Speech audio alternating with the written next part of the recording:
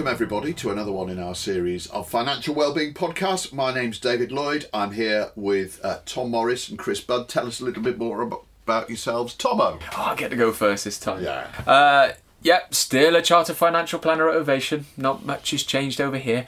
Got a stag weekend coming up. Oh. Yes, this weekend, which I used to be really excited about them, but my hangovers get worse and worse. Are you going abroad or is it domestic? It's Sorry, domestic. can you just remind us how old you are, Tomo? 31. 31. Yeah. And you're getting hangovers that hurt, right? I mean, look, I've had a tough paper round, all right? Bournemouth, so it's UK based, so I'm driving down after work tonight. And yeah, should be fun, catch up with a few old friends. Looking forward to it. Excellent, that's good. Have you got anything exciting coming up, Chris? Well, I was recently best man at my brother's wedding. Oh, you actually. were indeed. How did that go? Oh, it was a wonderful day.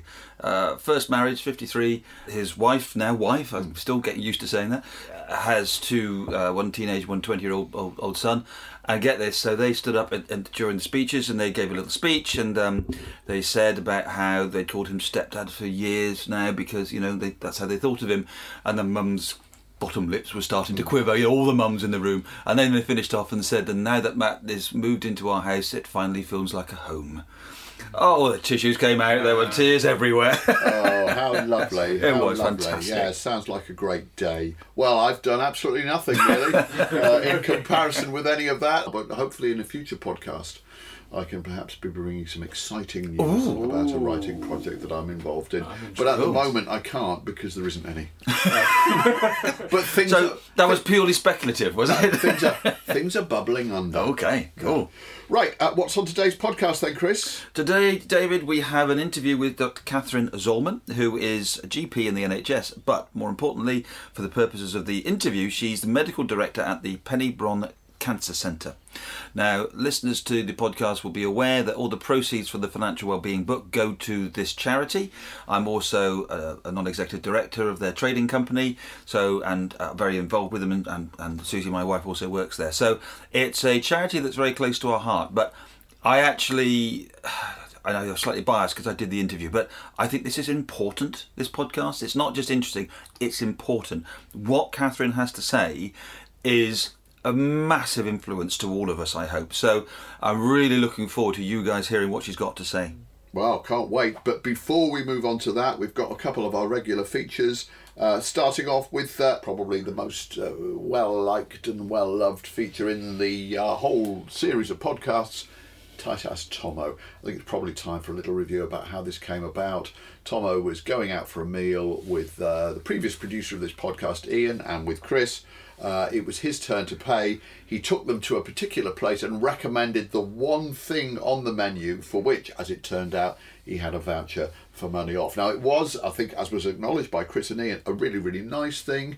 It wasn't horrible, but he did manage to take his two colleagues out for lunch and not basically spend any money for it because he had it on a voucher. Cheap as chips. And thus was the legend that is Tight Ass Tomo born. So before we come on to the tip from the man himself, I've got one here on Twitter from it's another one from @Anchors43, who's a super fan.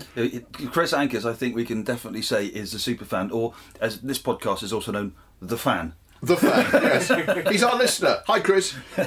Anyway, Chris writes on Twitter, my way of being tight is buying kids' clothes far too big when it is expensive. For example, a Newcastle football shirt, at least 3 sizes too big, and it looks more like a dress than a shirt, but he will get a lot of use out of it. It's a good call. Football shirts are very expensive, aren't they? I mean, I think that's a great tip, actually. I know, and he'll grow into it as well. Oh, do you remember your first blazer at school? And cricket jumpers as well. Cricket jumpers should be around your knees. I remember my first blazer lasted me until, for you older chaps, year 10, 4th form. So you imagine that, 3.5 years I was wearing the same blazer. That's how big it was in year 7. Blimey, no. There's shoulder pads like Dallas. There's also a little tip here for to extend on this for sports clubs. The club that my son, when he was little, he used to play rugby for, had a kit swap. Now, everyone might be saying, well, yes, this is the obvious thing in the world, but I'd never seen it before. And the idea was that each new season, you bring along all the kit your kids have grown out of over the winter or over the summer, being cricket or football or rugby, and then you donate them to the club. and take out somebody else's, and you pay a fiver for the privilege. So rather than paying 40 quid for a new pair of boots, you're paying a fiver. This stuff's getting recycled rather than being thrown away, and the club makes a bit of money. Really, really good Sharing idea. economy. Exactly. Sharing great economy. idea. But now let's move on to our Maharaja of meanness and see what you've got for us this week, Tomo. So, this week, it goes back to vouchers again. And you know what? This one's a really simple one. Whenever you're thinking of buying something online, just type into Google where you're buying it from and just put voucher code after it. And you'll find a ream of different sites that you can go on, and there's often some kind of deal, like 30% off if you spend more than £50 or something along those lines, or they might be doing a buy one get one free offer. Just give it a go. If you're going online, type it into Google, voucher code after it, and you know you won't always find a discount, but I'll tell you what, an awful lot of times you will. What a good idea, because I often see when I'm filling in these forms, you bought something online, and it's always got insert voucher code here, and I often think, well, where do these vouchers come from? I always feel quite left out when I see nobody them. ever sends me any, but in fact you just Google them and see if they're out there. Google it. They're out there. Lots of sites out there. Too many to name here, and I don't want That's a great shortcut. Yeah. Just put a voucher after whatever it is you're looking for. Yes. Yeah. Voucher code. Cool. Yeah. Brilliant. Anyway, listen, I'm all agog to hear more from Catherine Zollman. Are you agog? I'm agog. You look agog, actually. I've often thought that. Okay, so just to set this up, Catherine is a lovely, lovely lady, but medical director at Penny Bron, and we hear from her about the work that Penny Bron does, and particularly we hear about how to live well with cancer. This is their kind of strapline. And so we hear from Catherine about what that means, and we also talk a little bit about how that affects financially and how money fits in with what they do. So let's have a listen to my chat with Catherine Zollman. Catherine, good morning. Good morning. Catherine, thank you so much for joining us on the podcast. You're welcome. It's nice to be here. Are you sitting in that wonderful Penny Bron building?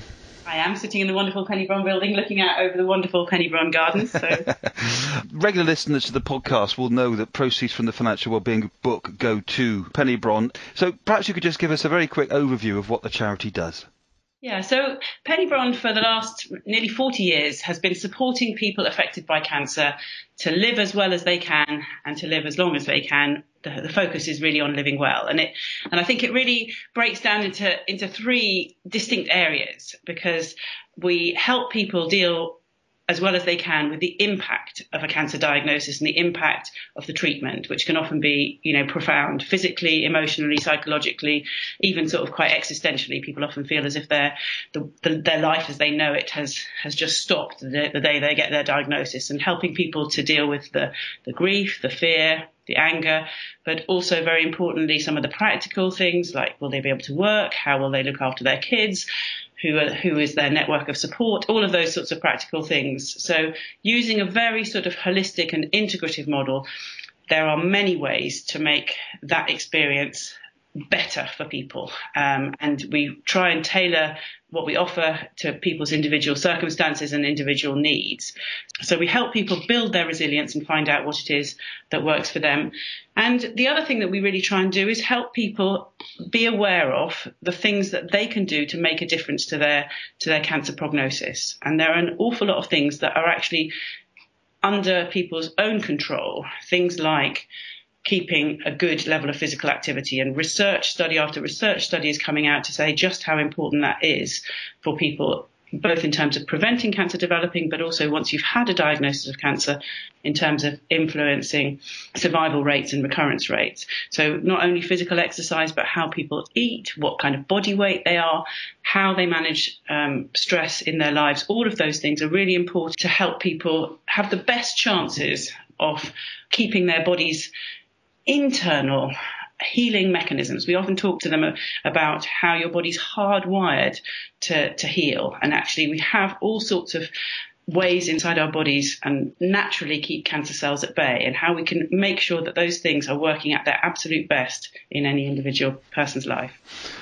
Blimey, right. So there's quite a lot of stuff there, Catherine. That's really, really interesting. I'll come back to that hardwired to heal thing if I may, but I was interested in the second of those three, the build resilience. What a lovely phrase when you've just been diagnosed with something like cancer, to use an expression such as seize the opportunity to review how you live. I think that's kind of turning a negative into a positive, isn't it? And for many people, that really does happen, and I think given the right support, I think that's not an unrealistic option for people. And sometimes people really do to say, I felt like I was living close to the edge and things weren't in balance, and I knew I was heading for some kind of something. And it is a great opportunity. I often finish my talks with a wonderful slide that Penny Bron herself used. She was a social worker who'd then trained in traditional Chinese medicine and acupuncture, and so knew a little bit about Chinese culture. And she often showed, her final slide of her talk would be the Chinese writing for the word crisis. And in Chinese, the writing isn't phonetic. It's not the sounds of the words, but it's actually the ideas behind the word. So there are two symbols that make up the Chinese writing for crisis. One is danger, but the other is opportunity. And she always used to say, if we can help people find the opportunity in the crisis, we're doing them a real service, because that helps to relieve the feelings of helplessness and futility that often come alongside a cancer diagnosis. Often people feel there is nothing that they can do except for just sit and wait and see what fate deals them next. And actually, that's not true. There is an awful lot that people can do that can make a real difference. And I think it's important to just bring out the fact that this isn't faith healing. This isn't some hippie, trippy thing that's an alternative to medicine. It's about supporting conventional medicine, isn't it? Absolutely. And all of our services are designed to go alongside whatever treatment options, whatever conventional treatment people are having. It's also, you can use it when conventional treatment has finished, or if there aren't any viable or suitable conventional treatments for you. But it's not alternative. It's integrative. It's designed to work well with and alongside, so that people can really choose the best from the options that are available to them, but choose just from a wider range of things than they might find if they just go through the hospital services.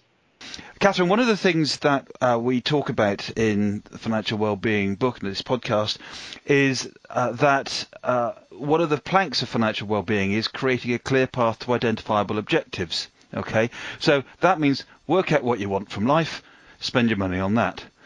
It seems to me that people who are coming to you are in that working out what they want from life space, whether it's about money or anything else. Absolutely. And money is sometimes something that is a real worry for people and a real stress. So actually, if that is the case, then getting them some good advice or helping them deal well and understand the options can be really, really helpful for them. And sometimes it's what people need to do first, is make sure that everybody else is all right financially. And they don't see that as giving up on life, or even sort of taking on a sort of 100% acceptance, I'm going to die from this. But they feel it's a really important part of what we call resilient thinking. And it's often prepare for the worst, hope for the best. And actually, until you prepare for the worst, it's sometimes a bit difficult to hope for the best, because it feels like there's a monster in the cupboard that you haven't faced. And actually, a lot of your energy is drawn back to that, whether or not you're aware of it. So really helping people to put those things on the table, to examine them openly and think, what do I want? What is important to me is really important. And do you find that people's approach to money changes when they're diagnosed with something as serious as cancer? I think it can, yes. All sorts of amazing things can happen to people when they're diagnosed with cancer. And some people sort of they've been hoarding their money all their lives, and they suddenly think, what's all that about? Why don't I spend it on some of the things I really care about? We had a wonderful guy come recently who is an amateur organist. And he was just about to retire and buy himself a beautiful sort of practice organ. And I think, church organ, he was a cathedral organist. And, I think these things are not cheap. And when he was diagnosed and he was told, the treatment's only palliative, he thought, right, I'm not getting the organ. And then after coming to Penny Bron, he suddenly thought, do you know what? I'm going to get that organ. And I think it was one of the best things that, he felt so liberated and so happy with that decision. So I think all sorts of things can happen. For some people, money isn't where their energies need to go, but for other people, it's a very important part. And we always on our courses have a time to help people think about the practicalities of life, because whether that's who you're responsible for, how you're going to pay the bills, where you live, all of those things, what your work is, and very importantly, what your finances are, because that can change a lot for people when they have a diagnosis of cancer. Suddenly work becomes much more precarious sometimes. Sometimes they're not sure if they'll be able to go back to work, what their pension arrangements are. And so it can be a big issue for people. Obviously, you work with my wife Susie, who's a cancer nurse and also spends one day a week at Penny Brawn, and she mentioned to me a comment that she heard quite often with people who've got cancer, that they felt their well-being has actually increased because having the cancer made them focus on what is important in their lives, which, when I first heard that, was so counterintuitive. I think it's true. I mean, we've talked a little bit about the way in which people can find the opportunity to really think about their resilience and think about the balance of things in their life in a different way. And when people even make quite small changes, suddenly realise that actually what we eat does have a big impact on our overall health, and they start paying a little bit more attention to that, or they start realizing that they feel better when they're a little bit physically fitter, or that actually if they learn to relax and switch off and sleep better at night, that they have more energy. So in all sorts of ways, both physical, emotional, psychological, and sort of even in their spirits, people can start to feel really quite a lot better just by making some very small changes. And sometimes having a diagnosis of cancer is the catalyst to help them make those changes, even if they might have known that, oh yes, I should probably lose a bit of weight. Suddenly, when life stops like that, or when you're given a sort of shock diagnosis like that, it can make it easier to get over some of those initial hurdles to changing habits. So going back to that hardwired to heal then, what science is there behind this? Because it all sounds pretty logical stuff and stuff that we could do anyway. Why do we need Penny Brawn to help us to do it? Well, I think traditionally, as I say, cancer has been thought of as an illness that kind of arrives in your life. You have strong, powerful medicines and treatments that hopefully stop it in its tracks. If you're lucky, it goes away forever. If you're not, it might come back and you might need further courses of treatment. I think what's interesting is that big epidemiological studies where they've looked at large populations of people to see who gets cancer, who doesn't get cancer, if people have cancer, who lives longer, who lives longer without a recurrence, and in whom does the recurrence come back more quickly, they are starting to show these patterns that people who are more physically active compared with the people who are least physically active seem to live longer and do better, that people who eat what you might call a sort of Mediterranean diet, for want of a better word, but who eat more whole foods, less processed foods, a more plant-based diet, which is rich in colourful vegetables and fruit, oils like olive oil, nuts, seeds, food more as nature sort of presents it rather than a lot of synthetic foods. Those sorts of people seem to live better. So we know it from a kind of population basis that there's something going on. And actually, over the last 25 years, research in a field called psychoneuroimmunology and other kinds of immunological research has shown possibly one mechanism why this makes a difference. And we're learning much more about the body's immune system and how it has an active role in detecting and destroying cancer cells every single day of our lives. From the moment we're born, our bodies will be making cancer cells as our cells divide and multiply normally. Some of them come off the production line faulty in a way which would allow them to develop into a cancer cell if left unchecked. And our immune system has a very important role in kind of surveillance. It detects and then it destroys any cells that would cause a problem if left unchecked. And Susie showed me that amazing bit of footage that I believe you show, I'm not sure every time somebody first comes, but of the immune cell actually eating a cancerous cell. Absolutely. And I think most people don't know that that's happening in their bodies, and therefore don't know that there are things that they can do to make that happen better and more effectively. And there are other things that they may be unwittingly doing that may get in the way of that and put the brakes on the immune system. And we're learning much more about the things which regulate the immune system and the things like that some of the chemicals that we make in our bodies when we're stressed over long periods of time, which act as immune suppressants. So that then alters the balance. If your body's still making cancer cells, but your immune system is suppressed, then there may be an opportunity that cancer will develop.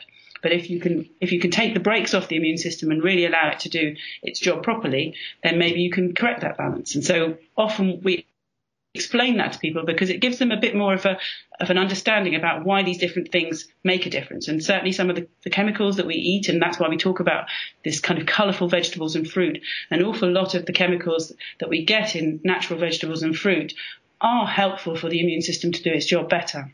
The Penny Bron Centre in Pill, where you're currently sat, there's something about the architecture of that building that when I walk in I feel good. I just relax. I don't know quite how they've done it, but it's brilliant. It seems to me that the thing that Susie does when she's at your place, as opposed to when she's giving out the chemo, the one thing that she's got when she helps at Penny Bron is time. The NHS is wonderful at many things, but it's not very good at giving time to people, is it? I think that's right. And I think it's one of the sadnesses that I think a lot of NHS staff feel. And I work as an NHS GP where I have a lot less time than I do in my work at Penny Bron. And it is a constant sadness that I think you can achieve so much. And probably you don't need that much more time overall. You just need to spend it at the right times and have that opportunity when people are first diagnosed to give them the time and space to process it, to come to terms with the shock, and give them the confidence that actually there is support out there so that they can learn to help themselves and they can ask for the support they need. So it is wonderful to give people time. I think you're right about the physical environment as well, because whether it's the gardens or the internal rooms, it's been designed to give people that feeling of comfort and to kind of stimulate that sense of this is a place where I can get better, rather than this is a scary place where I'm going to feel very ill. So we try and keep it as non-clinical as possible. You know, there's nice carpets, there's soft furnishings, there are flowers and plants in lots of the rooms. There's wonderful, colourful food that looks like you'd eat it in a restaurant rather than a hospital canteen. So it's we really try and stimulate the body's natural capacity to heal. And some of that is very much determined by the environment and your sort of mental attitude as you come into that environment. And if I may just make a quick plug, it's also a wonderful place to take business meetings, because we've done a few of those recently, and it's great to get out of the office and go somewhere so quiet and wonderful. And sometimes when businesses come and have a meeting there, we can lay on a little bit of, relaxation training or something that sort of gives employees a chance to sort of tap into some of that well-being, because obviously the more we can spread the message wider than the cancer community, all of these things that we talk about, building your resilience, are just as relevant for many other long-term health conditions, and also to keep people healthy. So it's about keeping healthy, getting healthy if you're not, getting as healthy as you can if you've been diagnosed with an illness, and then responding to sort of the challenges that life throws at you. So resilience is for everyone. And if we can teach people some tools that they can keep in their toolbox, hopefully use on a regular kind of prevention and maintenance basis, but also know that they're there if they should need to dip into that toolbox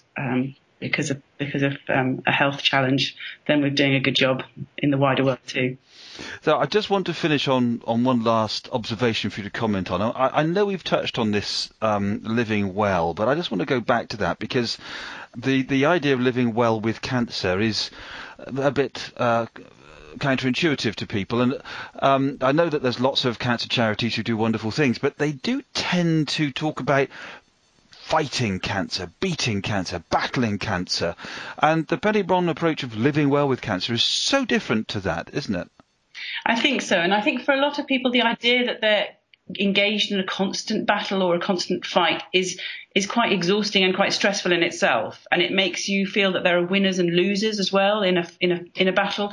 And I think the Penny Bron model really helps people understand that there's always something you can do to make things a little bit better, to sort of help you live the life that you want a little bit more fully, in a more meaningful way, or in a deeper way. And I don't mean that sort of in a mystic way, but if actually spending time with your family is really important, there are ways in which you can learn to really prioritize that, do it as well as you can, to heal relationships that may not be working so well, to focus on nourishing and supporting the people around you and getting that nourishment and support back. So we always think that no matter how dire and how bleak the situation may seem on paper, there's always something that can be done to just increase your resilience a little bit, to just fill up your reserve tank. We often use a metaphor of a boat floating over rocks and say if the water level the boat's floating on is high, many of the rocks will be buried and not cause so much of a problem. If the water level is really low, you're going to crash into even some of the tiny rocks. So helping people think about, what can I do to fill up my tank? What can I do to sort of build my own resilience? There's always something that can be done. And then the metaphors aren't fighting and battles. They're, how can I block some of the things that are draining my resilience? How can I relieve some of the stresses or relieve some of the demands? And sometimes it's just really simple things like just helping people ask for a bit of support, helping people ask for a bit of help from their neighbours with preparing food. Sometimes that can just free up energy, which then they can spend on the things that are important to them. It's a bit like the British Olympic cycling team, isn't it? They concentrated on the 1%. Absolutely. Just do lots and lots of little things that improve the 1%, and suddenly things are better than they used to be. Yes, and sometimes with the big battles, often people are looking for a magic answer, and they sometimes ignore the basics, ignore things like how much sleep are they getting, ignore things like have they had a chance to get outside in the fresh air and connect with the places that matter to them or the people that matter to them. And sometimes part of what we do here at Penny Bron is kind of try and it's a very natural thing. It's your survival instinct. You want to kind of research everything on the internet. You want to stay up all night finding the latest nutritional supplement that might, be the answer. And actually, often we try and help bring people back to that bigger picture of what's your life like, how is it supporting you, and what can we do to help you really live well. Catherine, the work that you do and the work that Penny Bron UK Centre does is absolutely fantastic. It inspired me to write the financial wellbeing book, and I now enjoy taking my dog for a walk and eating yoghurt. So your work is is having an effect, I can assure you. Thank you so much for joining us on the podcast. You're really welcome, and thank you for all that you do for the charity as well, Chris, because it's really lovely to have the support of people like you who can see how this work can be taken into other settings and make an impact elsewhere. What a lovely woman she is. I was really moved by that interview. Yeah, they do great work there, and it is such a wonderful place. Although it's Bristol based, they are a national charity, but that Bristol Centre is just a wonderful place. So if anybody who is in the Bristol area, they've got a shop, they've got a little restaurant, just pop in and have a little look and a walk around the gardens. And it's very much, it really does fit. And I can see now why you were drawn to write the financial wellbeing book, having heard her talk about their philosophy, because a lot of what she talks about in terms of how you can react to a diagnosis of cancer, actually we're talking about in terms of financial well-being, and says, well, don't wait until it all goes pear-shaped. Change your life now. And actually a lot of those things that apply, I was rather heartened actually when she was talking about diet and things like that, because I was thinking, well, that's the sort of food that I eat. And so obviously you can put yourself hopefully ahead of the game and in a slightly better position to ward off the possibility of a cancer, as we can with our money as well, by doing things in the right way. One area that really got me was building resilience, and I think we can all do that, put us in good stead for any shocks that come around the corner, whether it be health or financial. The phrase hardwired to heal, I think, is a good one for people to take away. It's this idea that what we're doing with the work of Penny Bron, but also with financial wellbeing, as you say, David, is we are supporting our immune system. That our bodies want to get rid of the cancerous cells. There are immune cells going around eating cancerous cells. And we need to support that immune system. And having all the principles, the 5 basic principles of financial well-being, are all about reducing our stress, about making us feel better in life and be happier. And that is going to help our immune system. So the original title for the book was, and this was very much a draft working title, was How Financial Planning Can Help Prevent Cancer. Now, there's no way I could have got away with that, but actually you see the logic now, having listened to that interview, that actually there is some truth in it. Well, do you know what, Chris? I think we're going to leave it there, because I think that sums up perfectly what we've been trying to achieve, what you've tried to achieve with the book, what we continue to try and achieve with our podcasts, and it was hugely refreshing and very inspirational to hear that interview. So that's it for us today. We're not going to take up any more of your time, but we will be back with you very soon with another one in our series of financial wellbeing podcasts. If you want to be notified of upcoming podcasts, make sure you click the subscribe button. For more information on the topics discussed in today's podcast and to purchase a copy of the Financial Wellbeing book, please visit www.financialwell-being.co.uk. We'd love to hear your thoughts and ideas on financial well-being. You can send us an email at contact@financialwell-being.co.uk. You can follow us on Twitter @FinWellbeing. Chris is Ovation Chris, and David is @Dave_Backwell. This has been an Ovation Finance production. Thanks for listening to the Financial Wellbeing podcast. More interesting than you might think.